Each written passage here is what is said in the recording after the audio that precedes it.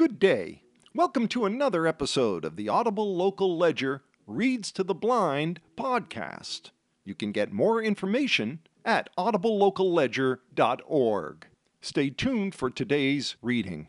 I'm Libby, and I'll be reading you today's Cape Cod Times, dated Friday, August 4th, 2023. It will be breezy and humid today with a shower and thunderstorm later in the afternoon. Tonight, the low will get down to 70, with rain, another thunderstorm. On Saturday, the rain continues, but it will be warmer in the low 80s. On Sunday, the outlook is beautiful. It will be almost 80 again, partly sunny and partly cloudy. A special request from a few of our faithful listeners, we now present the lottery numbers. In Thursday's numbers game, for the midday drawing, we have numbers 7, 3, 7, and 2. The evening drawing numbers were 1, 6, 7, and 6. Thursday's mass cash drawing numbers were 6, 8, 27, 28, and 31. For Wednesday's Powerball drawing, we have numbers 23, 24, 33, 51, 64, and a Powerball of number 5. And finally, for the Mega Millions drawing that was held on Tuesday, we have numbers 8, 24, 30, 45, 61, and the extra ball of number 12. The lead story today is headlined, Getting a Close-Up View of Vineyard Wind Farm. Environmental group sponsors trip for state legislators, local officials, activists, and others. By Heather McCarran of the Cape Cod Times. Out past Nantucket and Martha's Vineyard, where waves swirl and crash spectacularly against sandbars in the shoals, the ocean rises and falls around a massive, bright yellow structure that one day soon will serve as the foundation for a turbine tower that will spin wind into power. Affixed to the shallow floor of the continental shelf, it is the first and northernmost in a group of 6 now rising out of the ocean, the others appearing beyond it as distant silhouettes, each separated by 1 nautical mile of open water. Standing on the upper deck of the Captain John and Son II, one of the vessels in the Captain John's charter fleet, State Representative Jeffrey Roy, Democrat from Franklin, on Wednesday morning leaned on the railing, pulled off his sunglasses, and squinted as the cylindrical constructions came into view, as if to ensure they were real and not a weird refraction of light on his lenses. "It's amazing to see this here," he said, and took out his iPhone to snap a photo of his first in-person view of the Vineyard Wind 1 offshore wind farm, a joint project of Avangrid Renewables and Copenhagen Infrastructure Partners, during a tour of the in-progress site. The Environmental League of Massachusetts sponsored the boat excursion, which included several state legislators and their staff members, as well as local officials, environmental activists, Avangrid employees, members of the media, and others. The foundational structure the group viewed are part of what will eventually number 62 wind turbines planned for the 806-megawatt Vineyard Wind 1 project, the first commercial-scale offshore project in the nation, now under construction about 23 nautical miles south of Martha's Vineyard, out where the island is a barely discernible smudge on the horizon. For Roy, co-chair of the State Joint Committee on Telecommunications, Utilities, and Energy, seeing the beginnings of the wind farm, including the remotely operated offshore substation that will relay wind-generated power to the mainland via submarine cables, is the realization of a decade of work. It's also the start of addressing worrisome climate change, as well as building energy independence and developing new jobs. When I look at this, I think of the Hoover Dam that was built back in the 1930s to power the western states. This is our generation's Hoover Dam, right here off Massachusetts, Roy said. A fight to save the planet. Until now, the effort to develop a robust, clean energy source in waters off Massachusetts has been an idea existing on paper, first discussed in the early 2000s. It's the first time that the abstract has become real, said State Senator Michael Barrett, Democrat from Lexington, co-chair of the Utilities and Energy Committee with Roy, who also joined Wednesday's tour. This is what Massachusetts needs and what the climate needs, Roy said, not to mention being a big deal for the nation and a testament to what visionary thinking can do. Barrett agreed, saying it's an important endeavor in the ongoing fight to save the planet. To create clean wind energy, he said, is literally the work of our lifetimes. State Representative Kip Diggs, Democrat from Barnstable, said he too was impressed to see the Vineyard Wind site taking shape. It's amazing being the first ones to do this, he said. Though he recognized there are issues to work through with other Avangrid wind projects presently in early permitting stages, he said the Vineyard Wind project is an example of how offshore can be a benefit, combating the climate problem, providing jobs, and bringing new revenue to Barnstable as a host community to help pay for needed infrastructure like sewers. Susanna Hatch, Clean Energy Policy Director for the Environmental League and Regional Lead with New England Offshore Wind, was also on the tour Wednesday. She said the organizations have been advocating for offshore wind for a long time, and their members are excited to see work underway. We support responsible development of offshore wind and are really working to make sure offshore wind not only helps address the climate crisis, but also provides needed jobs, she said.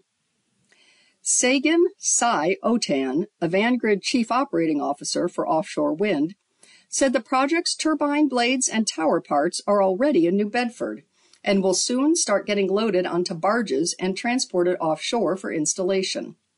The first ones will be erected before summer's end and will begin generating power as soon as October. Final commercial operation will be by mid-2024, he said. $4 billion price tag. It hasn't been an easy financial row to hoe. Oitan acknowledged that most offshore pro-wind projects are challenged globally right now, facing supply chain issues, rising costs tied to the war in Ukraine, inflation, rising interest rates, and burgeoning worldwide interest in offshore wind development. Avangrid has two other projects proposed in the water south of the Vineyard.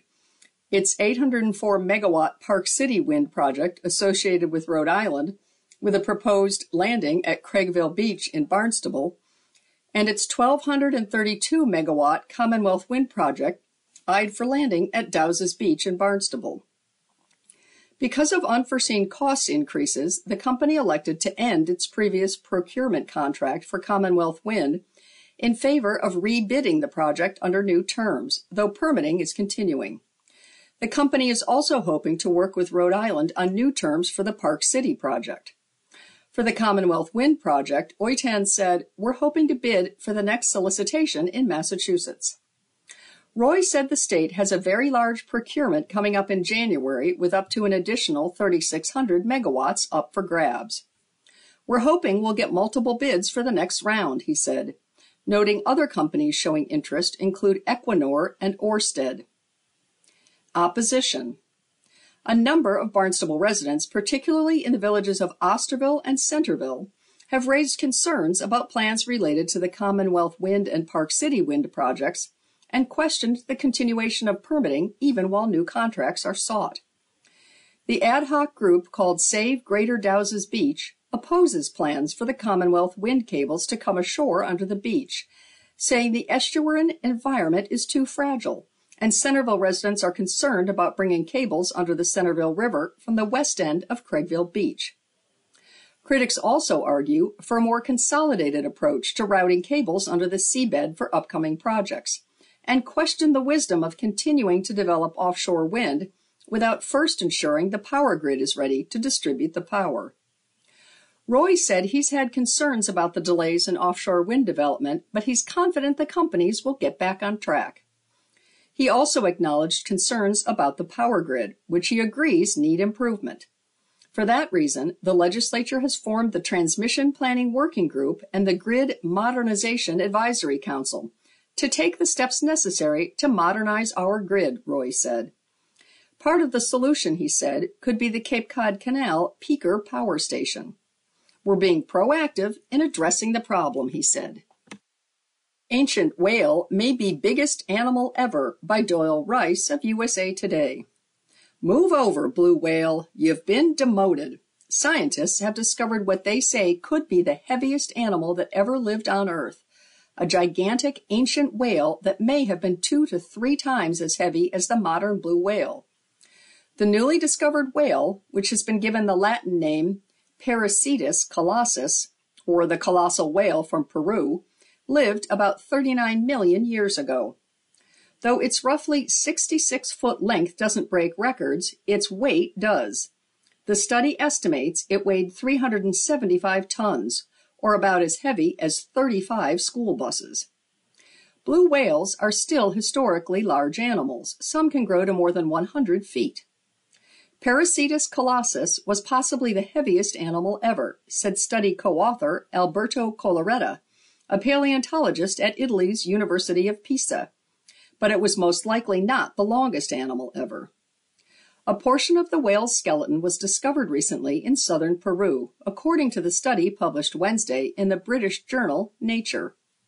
This finding challenges our understanding of body size evolution, J.G.M. Thewison and David A. Waugh write in a companion article. In fact, the findings suggest that the trend toward gigantism in marine mammals may have begun earlier than thought, according to the study. Whales, dolphins, and porpoises belong to a group called cetaceans, which includes the largest known animals that ever lived, the two scientists write. Until now, it had been assumed that the blue whale holds the record for the largest body size. But the estimated skeletal mass of P. colossus exceeds that of any known mammal or aquatic vertebrate, the authors write in the study. It was led by Eli Amson, a paleontologist at the State Museum of Natural History in Stuttgart, Germany. The whale was modeled from a partial skeleton, which includes 13 vertebrae, 4 ribs, and 1 hip bone. Each vertebra weighs more than 220 pounds, and its ribs measure nearly 5 feet long. The massive fossils are unlike anything I've ever seen, Collaretta said.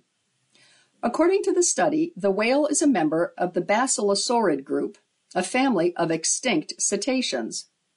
It not only was extremely large, but it also had an exceptionally heavy skeleton relative to its body mass. It substantially pushes the upper limit of skeletal mass in mammals, as well as in aquatic vertebrates in general, the study says. The animal was a slow swimmer that probably lived close to the coast and fed near the bottom of the sea. The findings show cetaceans had reached peak body mass an estimated 30 million years before it had been assumed. The features of P. colossus were fully adapted to an aquatic environment. Further research is needed to answer more questions about how the animal and how it lived. As Thewison and Waugh note, the importance of this fossil goes beyond the documentation of a previously unknown life form. Ipswich 72-year-old drowns 5 days before court date, by Graham Crewinghouse of the Cape Cod Times. Authorities in Ipswich announced Thursday that a 72-year-old man had drowned in Plum Island Sound the previous day. The man, Richard Collins of Ipswich, had been scheduled for an arraignment on Monday in Barnstable Superior Court on charges related to a fatal motorcycle crash last summer. Collins was found by workers at the Ipswich Bay Yacht Club. Ipswich Police Chief Paul Nikas said in a release around 3 p.m. on July 26th. His body was retrieved from the water near the yacht club's dock by the Ipswich Police Marine Unit. Collins was transported to Beverly Hospital, was pronounced dead that day. Collins seemed to have been swimming at the nearby Clark Beach, according to Nikas. His address in Great Neck, Ipswich, is just a few blocks from the yacht club and the beach. The death is under investigation by Ipswich Police and the Essex District Attorney's Office. Glenn Johnson, a spokesperson for the office, said Wednesday the investigation is still ongoing, but it initially appeared to be an accidental drowning. While we await final autopsy and toxicology reports, we have no indication Richard Collins's death is suspicious, Johnson said, adding that there is no search for any outside suspects at the moment. Collins was charged last August in connection with a crash in Marston's Mills that killed an 18-year-old motorcyclist, Sam Needham of Centerville. Collins's criminal charges included homicide while driving under the influence of alcohol and leaving the scene of a personal injury or death. He also faced a civil case for negligent operation of a motor vehicle, which is a civil offense if alcohol is not involved, filed later in the fall. As part of his release agreement in Barnstable District Court, Collins was prohibited from drinking alcohol and from driving. According to court officials, a grand jury indicted him on May 26th, at which point Collins's criminal case was moved to Barnstable Superior Court. The criminal case was dropped this week by prosecutors as the defendant is now deceased, court officials confirmed Wednesday. Court records do not show any changes as of Wednesday to the civil negligence case. The plaintiffs in that case are Needham's parents, Jennifer and Matt. A Great Father. Centerville Man Killed in Topsfield Crash Remembered, by Zane Razik of the Cape Cod Times. Valky Sergio Costa Silva was an avid guitar player who loved to play old country music. But looking for more opportunity and a better life, he didn't hesitate to sell one of his treasured instruments to raise money for tickets from Brazil to the United States. He eventually settled in Centerville with his family, working for a local tiling company. He loved Cape Cod. He always used to say how much he loved Cape Cod and had a plan to live here forever. He never thought this would end so shortly. His sister-in-law, Adriana Greenwood, told the Times in Portuguese through interpreter Michael Macinas. Costa Silva, age 44, was killed while coming home from work on Friday when he was thrown from a van during a 3-vehicle chain reaction crash on Interstate 95 in Topsfield. He was originally from Rio Vermelho, a Brazilian municipality in the state of Minas Gerais. Greenwood has started a GoFundMe campaign to raise money to send Costa Silva's body to Brazil. As of Wednesday afternoon, the fundraiser has raised slightly more than $17,000 out of a $30,000 goal. He is survived by his wife, Aganilza Souza Silva, and his 2 children, Kevini, age 16, and Emily, age 15, who attend Barnstable High School. Through the interpreter, Souza Silva said the two met while in Brazil and were married for more than 16 years. She said she struggled for words to describe how wonderful he was, describing him as always brimming with positive energy and a very humble person with a big heart. He was also an adept drawer, she said. People used to come to him and ask him to do projects because he knew how to draw and was extremely artistic, said Souza Silva. He was extremely smart and very talented. Anything you asked of him, he'd do it. A Roman Catholic, Costa Silva belonged to St. Francis Xavier Parish in Hyannis, according to his daughter Emily. My father was a great father. He was always extremely attentive to me and my brother, extremely attentive to us, said Emily through the interpreter.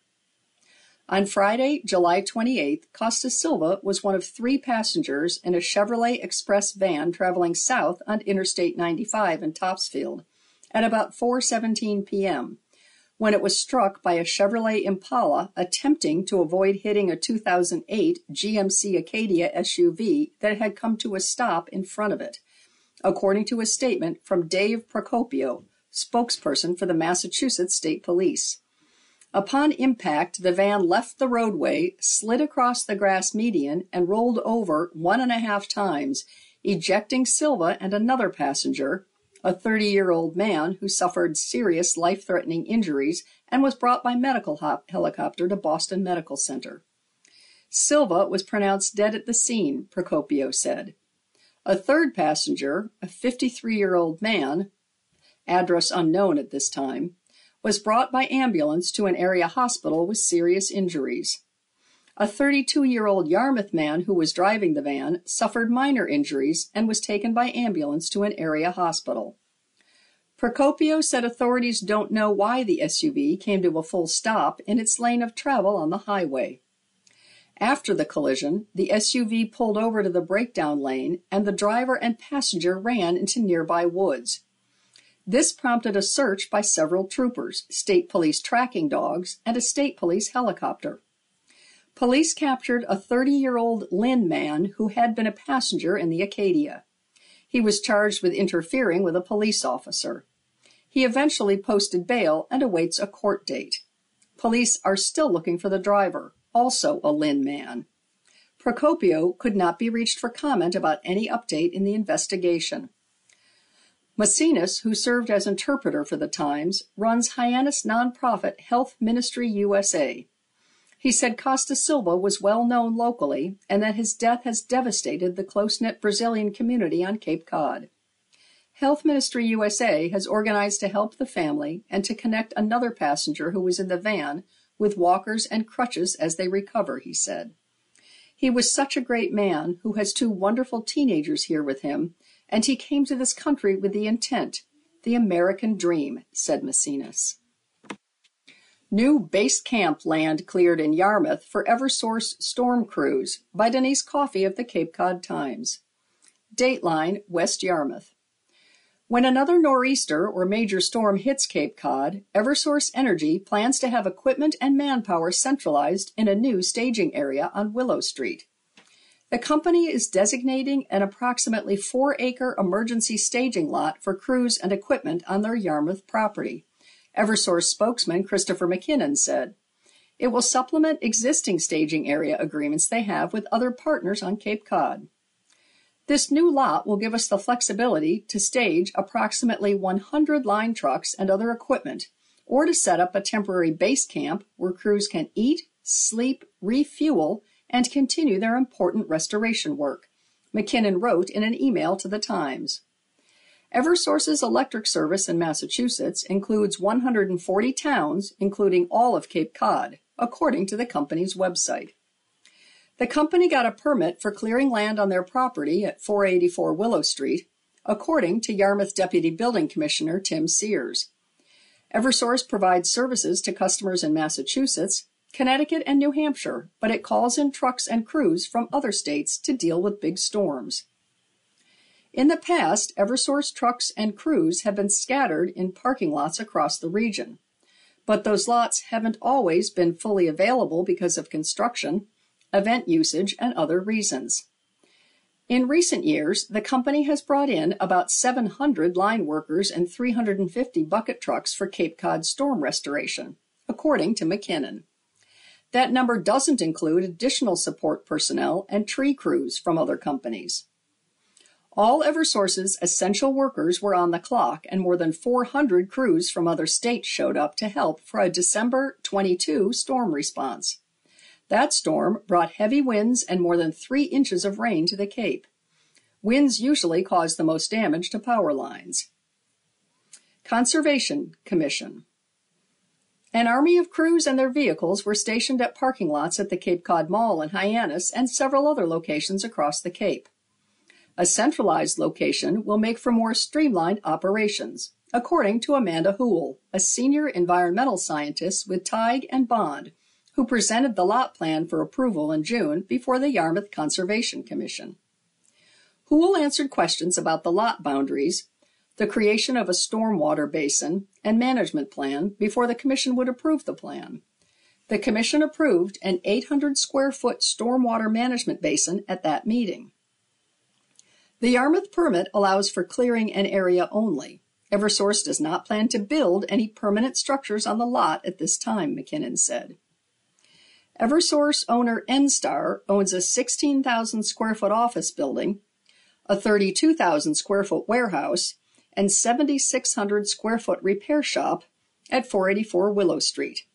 The buildings and 31.55 acres are assessed at $3.83 million, according to town records. Stellwagen Visitor Center comes closer to reality in Provincetown by Heather McCarran of the Cape Cod Times.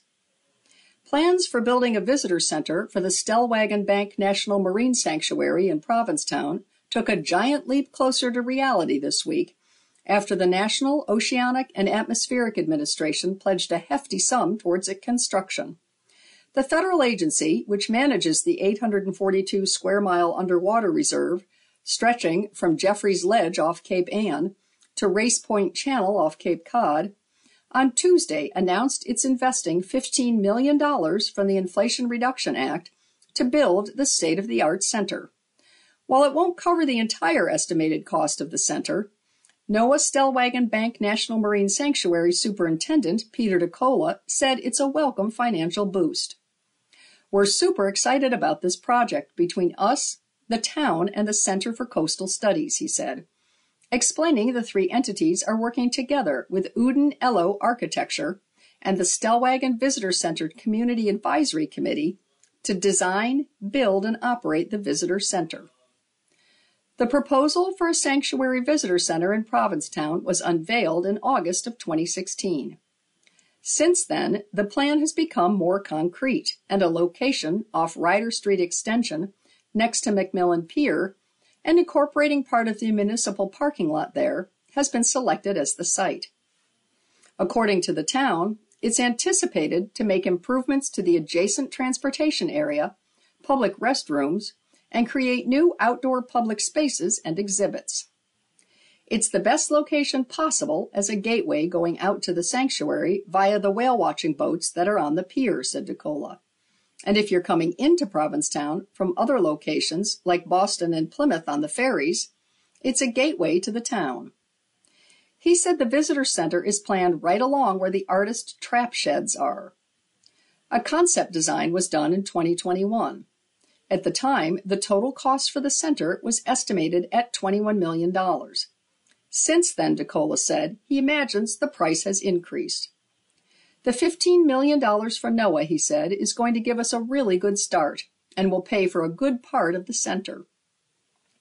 Next steps include doing more in-depth design and architectural work and figuring out how to close the financing gap. We'll find ways to make things happen and apply for grants, DeCola said. We've got to deal with the technical aspects of transferring the NOAA money to the town and then getting our project team ramped up. Over the past 7 years, he said, the sanctuary and its partners have been sure to garner input from the community. We've been working very closely with the town, the Center for Coastal Studies, and the community to make sure our visitor center will fit in seamlessly with the town, DeCola said, considering everything from the outward appearance of the building to the direction it will face. We want to make it look like we've been there for 100 years. The sanctuary was designated in 1992 as part of the National Marine Sanctuaries System. It's the only marine sanctuary in the Northeast, DeCola said, but it's never had a dedicated visitor center. The closest it comes to that is a small space in the Scituate office building where the sanctuary is headquartered. Otherwise, its presence is recognized in various places only by informational kiosks, small exhibits, and signs. We're really looking forward to having this visitor center provide us with a sense of place and to connect us with the public, he said. This is a place where people can go to and see what's out there. They can make a decision. Hey, this is great. I'm going to go out to the sanctuary on a whale watch boat. Or if they just got back from a whale watch and they want to learn more. The visitor center will feature interactive exhibits on the natural history and cultural heritage of the region and the sanctuary area, as well as provide community meeting space. The sanctuary will partner with the town and the Center for Coastal Studies to advance awareness, understanding, and appreciation of the marine ecosystems of Stellwagen Bank. Besides serving as a protected habitat for marine life, the sanctuary is also a place where a lot of research is taking place. For instance, sanctuary scientists just finished this season's whale tagging program. We put data tags on them to see how they behave underwater, DeCola explained. He said they've learned all sorts of interesting things, like in the case of humpbacks, how they feed at the bottom, how they communicate, and how they cooperate to create bubble necks to capture sand eels and fish. Understanding how whales communicate can, in turn, inform management policies, such as regulating acoustic impacts within the sanctuary. It's been an amazing year. There's a lot of whales out there, DeCola said. Sanctuary scientists are also tracking seabirds on their migration patterns. Right now, they're tracking 22 individuals. It's amazing because they travel all the way from Stellwagen across the Atlantic and then down to the South Atlantic, where they spend time nesting in the remote areas of Patagonia. DeCola is uncertain of the timeline for the visitor center at this point, but is hopeful it can be up and running in the next few years. I really feel confident this design is good, he said, and I feel really good about the work so far. We've reached the halfway point of our program, and regular listeners are aware that at this stage of our broadcast, we move to the obituaries. There is one obituary in the paper today, and it is for Angela Butler, Dateline East Dennis. Angela was born in Boston, grew up in Walpole, and moved to Cape Cod in 1994. She was the beloved daughter of Paul and Elizabeth Cannon Butler of East Dennis, sister of Jennifer and dear auntie to Jim, Tim, and Sarah Rose, all of West Ossipee, New Hampshire. She is also survived by many aunts, uncles, and cousins. Angela participated in the Special Olympics, enjoyed music, dancing, bingo, coloring, and being part of the various programs at Capabilities. In 2010, she reached her goal of living on her own in her forever home, an environment where she blossomed and met her best friend Kim, where she had an incredible, caring, and dedicated staff. She was fortunate to take part in an early intervention program that planted the seeds for her lifetime of achievements and growth.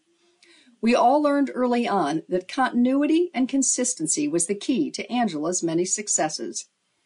Angela was blessed with wonderful special educators and dedicated direct care professionals who helped her mature into a caring adult.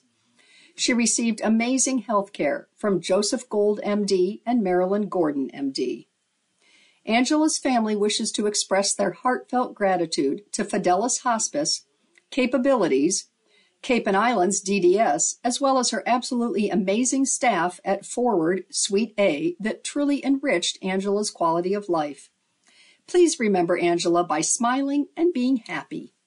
A funeral mass will be celebrated at Our Lady of the Cape on Stony Brook Road in Brewster, Monday, August 7th at 11 a.m. Angela's burial at Massachusetts National Cemetery will be private.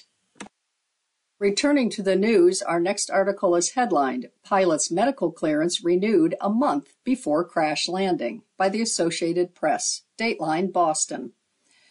A woman who crash-landed her 79-year-old husband's plane on Martha's Vineyard reported that he became incapacitated behind the controls a month after his Federal Aviation Administration medical certificate had been updated, investigators said Wednesday. Randolph Bonist of Norwalk, Connecticut, previously had to provide extensive medical documentation to continue flying after some sort of health concern, the National Transportation Safety Board said in a preliminary report. His wife reported that Bonist blacked out after performing a go-around maneuver while on approach to the airport on the island, and she said there were no mechanical issues whatsoever with the single-engine airplane, the NTSB said. The Piper PA-46, without its landing gear in position, bounced several times before coming to rest upright on July 15th. Bonist died 5 days later at a Boston hospital. His wife was unhurt. Bonist held a third-class medical certificate from the FAA that was issued on June 1st, and he was previously granted a special issuance medical certificate that required extra documentation, the NTSB said. The Ask Carolyn column is headlined, Parent Wants to Give Money as Gift, but Fears Son-in-Law Will Squander It. Dear Carolyn, I've decided to give a sizable cash gift to each of my children and their spouses each year. My son and daughter-in-law have already told me what they're going to spend the money on, house repairs, paying off their car, etc. My concern is with my daughter and her new husband. They're both teachers in their late 30s. He has a history of overspending. Apparently, it runs in his family. He had a lot of debt when they met, and my daughter helped him navigate paying down loans, credit cards, etc. She has shared all of this with me. She said he still likes to spend on frivolous things. They are expecting. I was unhappily surprised when I asked about summer plans, and they're just taking it easy with no plans to earn extra money. I don't want to attach any strings to this money, but I can't stop thinking about him using it unwisely. What do you think about my asking my daughter how they plan to use the money? Or should I just get over it and let them handle it? Signed, Concerned. Dear Concerned, There are lots of options in between butting into their business and enabling their business. You could give them some of the money in trust, for example, both couples to avoid a judgy look. You could set up an education savings account, one you control, for your coming grandchild. These may seem like strings, but they're darn generous ones and smart. I like this one best. Since your daughter shared his history with you, you can talk to her about what she would prefer. Not in a controlly tisk at your unwise spending way, but in a way that acknowledges a reality your daughter has managed responsibly and trusted you enough to share. Tell her you're mindful of how hard she and her husband have worked on excess spending and debt, and therefore want her input on this gift. Specifically, say you don't want to put her in a bad spot with a windfall, but you also don't want to interfere or attach strings. Encourage her to give it some thought and come back to you with ideas. And offer her some starter ideas too. An education account for the baby? A trust that pays out over time? The main element of the right answer here, whatever it turns out to be, is not the money or the spending or the husband. It's your relationship with your daughter. If it's a good one, if she shared her financial circumstances with you freely, in the spirit of openness and in trusting search of support, then you're in a position to say credibly that you're asking for her input on her behalf. Because that's what it would be. Handing an addict a huge dose of fill in the blank about a problematic substance has given us a rich library of outcomes to learn from. Giving your daughter a chance to act on others' experiences instead of gaining her own the hard way is itself a sizable gift. It's the first Friday of the month, and so next we have award-winning columnist Sarah Lee Perrell, who lives in Marston's Mills, column. Today it's headlined Secrets of Being a Dog Mom of 2 and Cat Mom of 3. In spite of your dog's innocent, I didn't do it expression, you can tell when your pup is feeling guilty, can't you? I mean, does your dog just about give himself away when he's done something wrong? My dog Benny actually confesses. He drops his stuffed bunny's torn-off head into my hand. I'm pretty sure that you and I are alike when it comes to our dog family. We know what they're thinking. We know what they're trying to say. I imagine you and I are also alike when it comes to seeing a story on TV about an injured or abused dog. We either look away, mute the sound, or change the channel. Today, I caught Benny digging a hole in our backyard that could have held all 4 tops in it. My problem is not so much that he digs. I want him to have fun. It's just that he's dug so many holes, my landscape looks like the surface of the moon. There's nary a day I don't tumble into a crater. Now, he knows he's not supposed to dig. So I said, Benny, what have you done? He could tell by my tone he was in the doghouse. He cringed, then squinted his eyes shut as if I was going to smash him with a sledgehammer. He refused to look at me and hung his head in shame.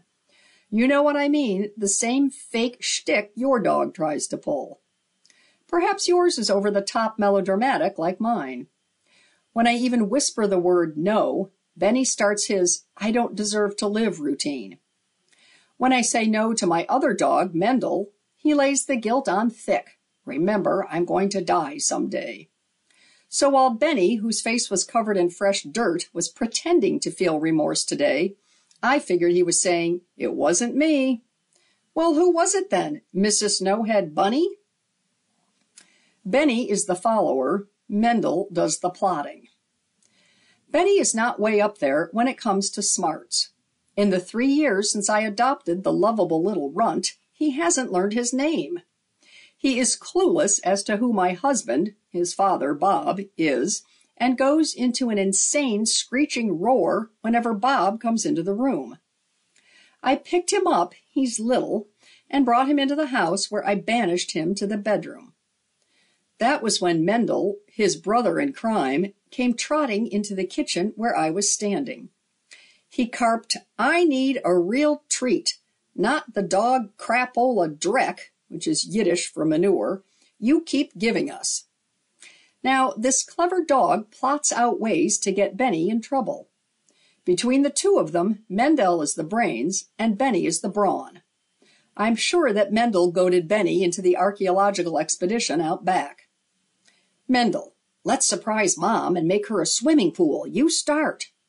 Naive Benny falls for this stuff every single time.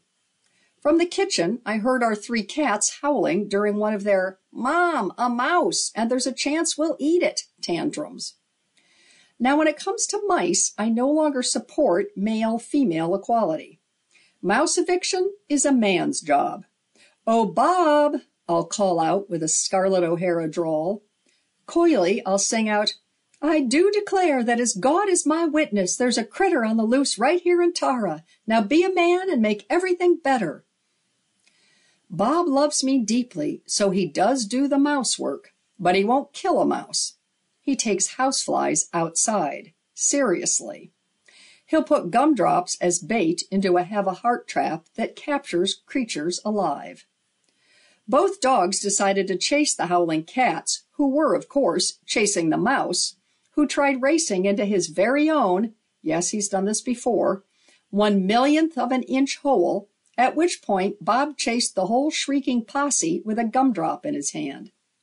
The mouse made it to his microscopic den. Bob got the have-a-heart. Now, don't get me wrong about Mendel's scheming ways. Although he likes to set Benny up as the fall dog or guy, he's a wonderful mutt. He adores me as I adore him. His whole solar system revolves around me. He and I sleep with the entire length of our bodies against each other. So we're inseparable in many ways. He's smart. Without me saying a word, he stays when my palm's out, he sits when I point upward, and lays down when I point downward. He'd let a hot dog drop from between his clenched teeth if I so much as whisper, "Leave it." Mendel will back up and wait his turn when I hold up a treat and say, "This one's for Benny." I must tell you, though, my heart aches for Benny. As you can see, there are photos with the newspaper article. He's no Denzel, my vote for the world's most handsome human being. Benny's always on the bottom of the dog hierarchy ladder, not because of Mendel, but because he thinks he's not worthy of a higher position, or praise, or love, or even living in a real home.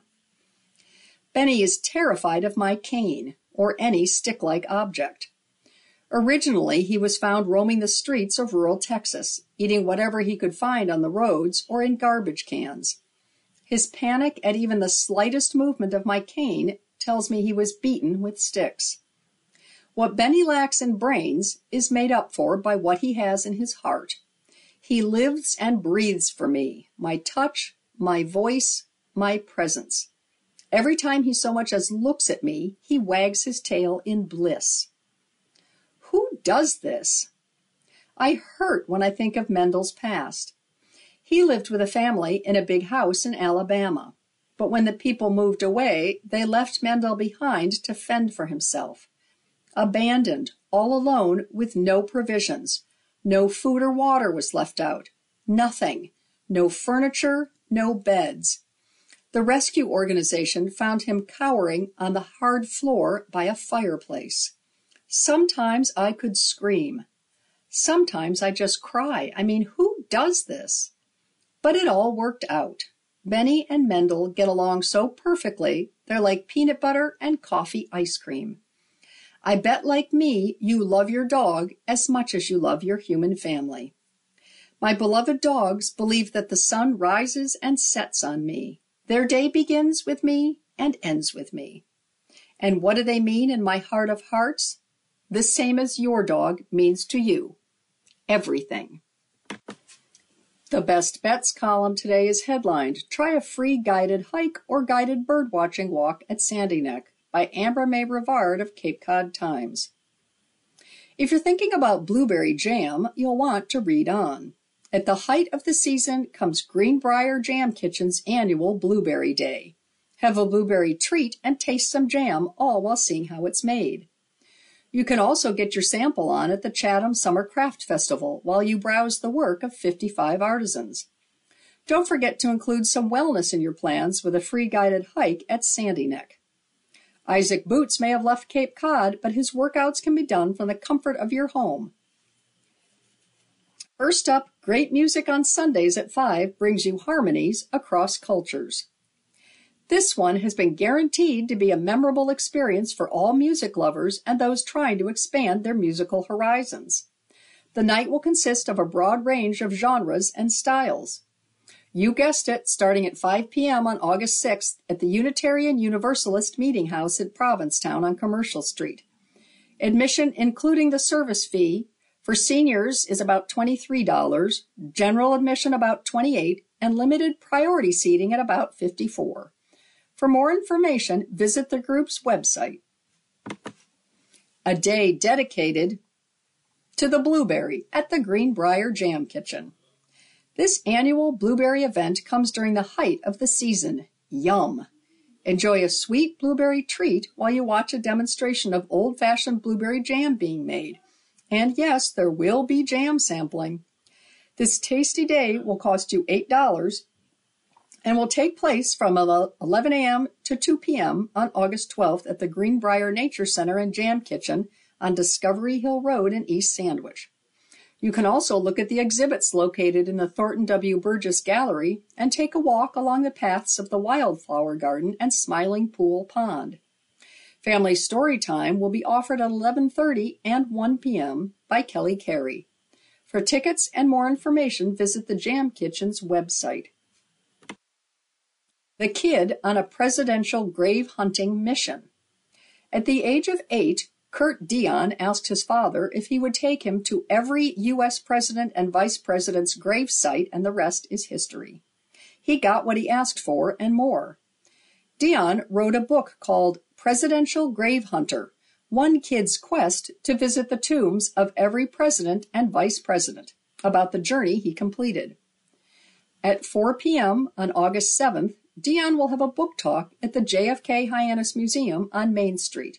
The event is free. Along the way, Dion has been purposefully locked in a cemetery with barbed wire, gained forbidden access to a vice president's private burial ground, and more. For more information, visit the museum's website. Broadway star Melissa Errico takes Provincetown. Tony Award-nominated Melissa Errico is ecstatic to be back in Provincetown. Errico is known for her roles in Broadway performances including High Society, Les Miserables, and Dracula, and her personal connection with Stephen Sondheim. Errico will be in Provincetown for a 2-night-only concert at 6 p.m. on August 10th and 11th, while her longtime friend Seth Radusky takes to the piano. Ticket price, including the service fee, is $81 for general seating and $107 for VIP. These concerts come after her last 2 shows in Paris were sold out. Chatham Summer Craft Festival is pet-friendly. Bring your billfold and your love for arts and crafts. 55 selected artisans will have their work displayed and sold at the Chatham Summer Craft Festival. Crafts include coastal photography, fine jewelry, blown glass, nautical signs, resin art, pet gifts, charcuterie boards, organic bath products, and more. Admission is free. This 2-day event will start at 10 a.m. and run until 5 p.m. on August 5th and 10 to 4 on August 6th at the Chatham Community Center lawn on Main Street. Make sure to have your furry friends on a leash and try special samples including jams, jellies, spices, oils, and more. Rain or shine, this event will carry on. Are you up for the challenge? Since Barnstable Trust and Cape Cod Hospital have partnered to host the Hike Barnstable Challenge, a slew of healthy outdoor activities are heading our way. You can take a free guided hike for 1.5 miles along the Great Marsh and sand dunes while exploring the barrier beach flora and fauna. Starting at 10 a.m., it goes until 11:30 on August 9th. You'll also learn about the precautions taken to protect and restore sensitive natural communities along the way. Pre-registration is encouraged and parking is limited. Make sure to wear hiking boots to walk over the sand and uneven terrain. Enjoy cocktails and support a good cause. The Castle Hill live and silent auction is here for one day only. A few of the artists' artwork up for grabs include those by Brenda Goodman, Joan Snyder, Selena Treef, and Joyce Johnson. The auction will run from 6 to 10 p.m. on August 5th at 10 Meeting House Road. Admission is $20 in advance and $25 on the day of the event. There will also be 20 hand-thrown platters that were painted by well-known artists. The artwork price is listed lower than the valued price, and a cash bar will be serving martinis, Cosmos, beer, and wine. Cape Cod gets sneak preview of Harold Lopez Nusa's Latin Jazz album by Frankie Rowley of the Cape Cod Times. Harold Lopez Nusa, a Cuban jazz pianist and composer, returns to the Payamet Performing Arts Center on Saturday, August 5th, debuting his newest album, Timba La Americana. His latest album, set to release on August 25th, is his first under Blue Note Records, the famous jazz label that was home to the likes of Miles Davis, Art Blakey, and John Coltrane, and 10th in his discography. If you're into Latin jazz, you may have heard of Harold Lopez Nusa before. But if you haven't, Lopez Nusa is a Latin jazz pianist and composer from Havana, Cuba. I chatted with Lopez Nusa over the phone to discuss his upcoming show and album. Who is Harold Lopez Nusa? His mother was a piano teacher, his father was a drummer, his uncle was a jazz pianist, and his grandmother could also play piano, so it was no surprise when he started studying music, given his family's talent. From the very beginning, I was studying in school classical music because this is where we start in Cuba in the conservatory, he said. But in his early 20s, Lopez Nusa was on the hunt for a different genre to invigorate him and found his calling in Latin jazz. I was trying to play a little bit of Cuban music and jazz, he said, and I started trying at that point, and it became a passion. Jazz and all the freedom that you can feel when you're playing jazz that I didn't find in the classical music. Now, all these years later, he still feels that passion as he takes the stage night after night, describing jazz like playing an unpredictable and therefore exciting game. You don't know exactly what will happen, he said. It's like playing a game for me every night. Timba La Americana, what's it all about? Timba La Americana was born from Lopez Nusa's experience moving to France from Cuba. The album speaks to his homesickness, yet excitement surrounding this new chapter in his life. Songs like Mal de Pays, which translates from French to homesickness, express the melancholy that comes with leaving your home. Others, like Afro en Toulouse, show his anticipation for what's to come, giving a nod to his new home of Toulouse. The decision to move to France was a personal one for Lopez Nusa, as his grandmother was French and immigrated to Cuba. We want to connect with this kind of tradition of my grandma's side, and I have 2 daughters, I want my daughters to connect with the French culture, he said. Beautiful country with a lot of culture, with great food, of course great wine, and a lot of our conversation about jazz and about Latin jazz and Cuban music. Signing with Blue Note Records and creating the album. Before production began on La Timba La Americana, Lopez Nusa knew it would be released under Blue Note Records, as he had been talking with Don Was, the president of Blue Note, for years about being a new signing for the label. I got a good connection with him, he said. He's a musician, an active musician, so he knows how it is to be a musician. When he first approached me to show me some interest about signing me, I was like, wow, that's a big deal. And it's still a big deal for me. The process of creating the album took about a year, beginning with a meeting in Barcelona with Was, Michael League, producer of the album, and the bassist of Snarky Puppy, a jazz fusion band, and ending with the album's release. We spent like 2 days together in Michael's house. It was great just to speak with those guys about music and having great food and good wine, Lopez Nusa said. Performing at Payamet. Lopez Nusa will celebrate a milestone in his career with an audience he's grown fond of over the years. It's one of my favorite places because of the people, he said. Every time we play there, the audience is magnificent. It's an area that I love, I love food over there. I love the beaches. The mood all around is amazing. I look forward to being there and playing again. The love is reciprocated on the Cape, said Payamet Executive Artistic Director Kevin Rice. We present a lot of jazz, a lot of great jazz artists, and we have a deep appreciation for Harold, Rice said. He's one of the few instrumentalists that we've actually had a number of times. This is probably the 6th appearance here at Payamet over the last 10 or 12 years. It's a special thing for Rice to be a part of this occasion, given the relationship they've formed over the years. It also shows the prowess Payamet has curated, he said. It means that we're in good company, Rice said. We have a lot of artists that are at Blue Note or at Birdland, 2 of the great venues in New York. There's a degree of cachet or stature, being able to present someone. It just shows that we become a destination for many artists, and we have a really good reputation. As for the atmosphere, Rice said audiences can expect to be transported into a jazz club setting. It's a beautiful thing to walk into a room that's very attractive, he said. It's got a great backdrop, baby grand piano, and there you go. It's Cuban music. Ours just lights up the room. Lopez Nusa will take the stage on the Payamet Performing Arts Center on August 5th. Tickets are $30 to $35, and the show starts at 7 p.m., with doors opening at 6. Seats are general admission. Reserve tickets and pick up at the will call window. Be sure to arrive early to get your tickets and a good seat. With beaches, ponds, and piers, Cape Cod is a sport fishing paradise, by George Costinas, special to the Cape Cod Times.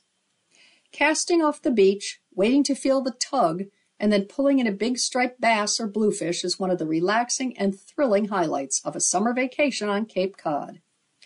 With Nantucket Sound on one side and Cape Cod Bay on the other, you have a good chance of hauling in that big one in just about any place on Cape Cod. One of the most popular places to fish is the Upper Cape along the Cape Cod Canal. There's plenty of free parking, and by all accounts from local fishermen and the owners of the bait and tackle shops, the fishing is good. Here are a few ideas for Falmouth, Sandwich, Bourne, and Mashpee. In that area at Eastman Sport and Tackle in Falmouth, a recreational fisherman can rent a rod and reel with the appropriate tackle for $15 a day, with an additional cost for bait and lures, said Evan Eastman, the owner. Forestdale Bait and Tackle in Sandwich doesn't rent equipment, but sells rod and reel combos for as low as $50, ranging up to $200, according to the manager, Sean Cahoon. At Canal Bait and Tackle in Bourne, combos can be purchased for $79 to $100, said shop owner Bruce Miller. Besides the canal, there are several salt ponds in the area, such as Bourne Pond, Green Pond, and Eel Pond, that are very popular, said Eastman. He also recommended Falmouth Harbor, Wacoit Bay, and Popponesset Beach in Mashpee. Other popular spots include Old Silver Beach, Bristol Beach, and Falmouth Heights Beach, Eastman said. In Sandwich, anglers like to try their luck at Sandy Neck Beach. Every year is different. You don't see a lot of fish until May and June, Eastman said. May through August, striped bass and bluefin tuna are the fish to catch on Cape Cod. And from June to September, the catch is mostly bluefish and flounder. However, that can change as the summer temperature changes. Lee Boisvert, owner of the Riverview Bait and Tackle Shop in South Yarmouth, said striped bass and other bigger fish, like the hard-to-catch bluefin tuna, run in May when the weather is cooler. By mid to late June, the bigger fish aren't in the warmer water, said Boisvert. In the middle of summer, scup, sea bass, and fluke, the bottom-feeding bait feeders, are more likely to be caught. Later in September and October, the bigger fish come back when the water is cooler, said Christian Cook at Sportsport in Hyannis. And typically dawn and dusk are the best times of the day to fish. The larger fish generally go for mackerel and herring, while the smaller bottom feeders go for squid, clams, and sea worms. Basically, that rule of thumb is true throughout the Cape and along most of the eastern seaboard, according to Boisvert and others. To fish off the beaches, a license is required and easy to obtain online or by mail and even by cell phone at the Marine, fish@mass.gov, and accessing the Mass Fish Hunt portal. The website will walk you through getting your permit. And that's all I have time for today. This is your reader Libby saying thank you for listening.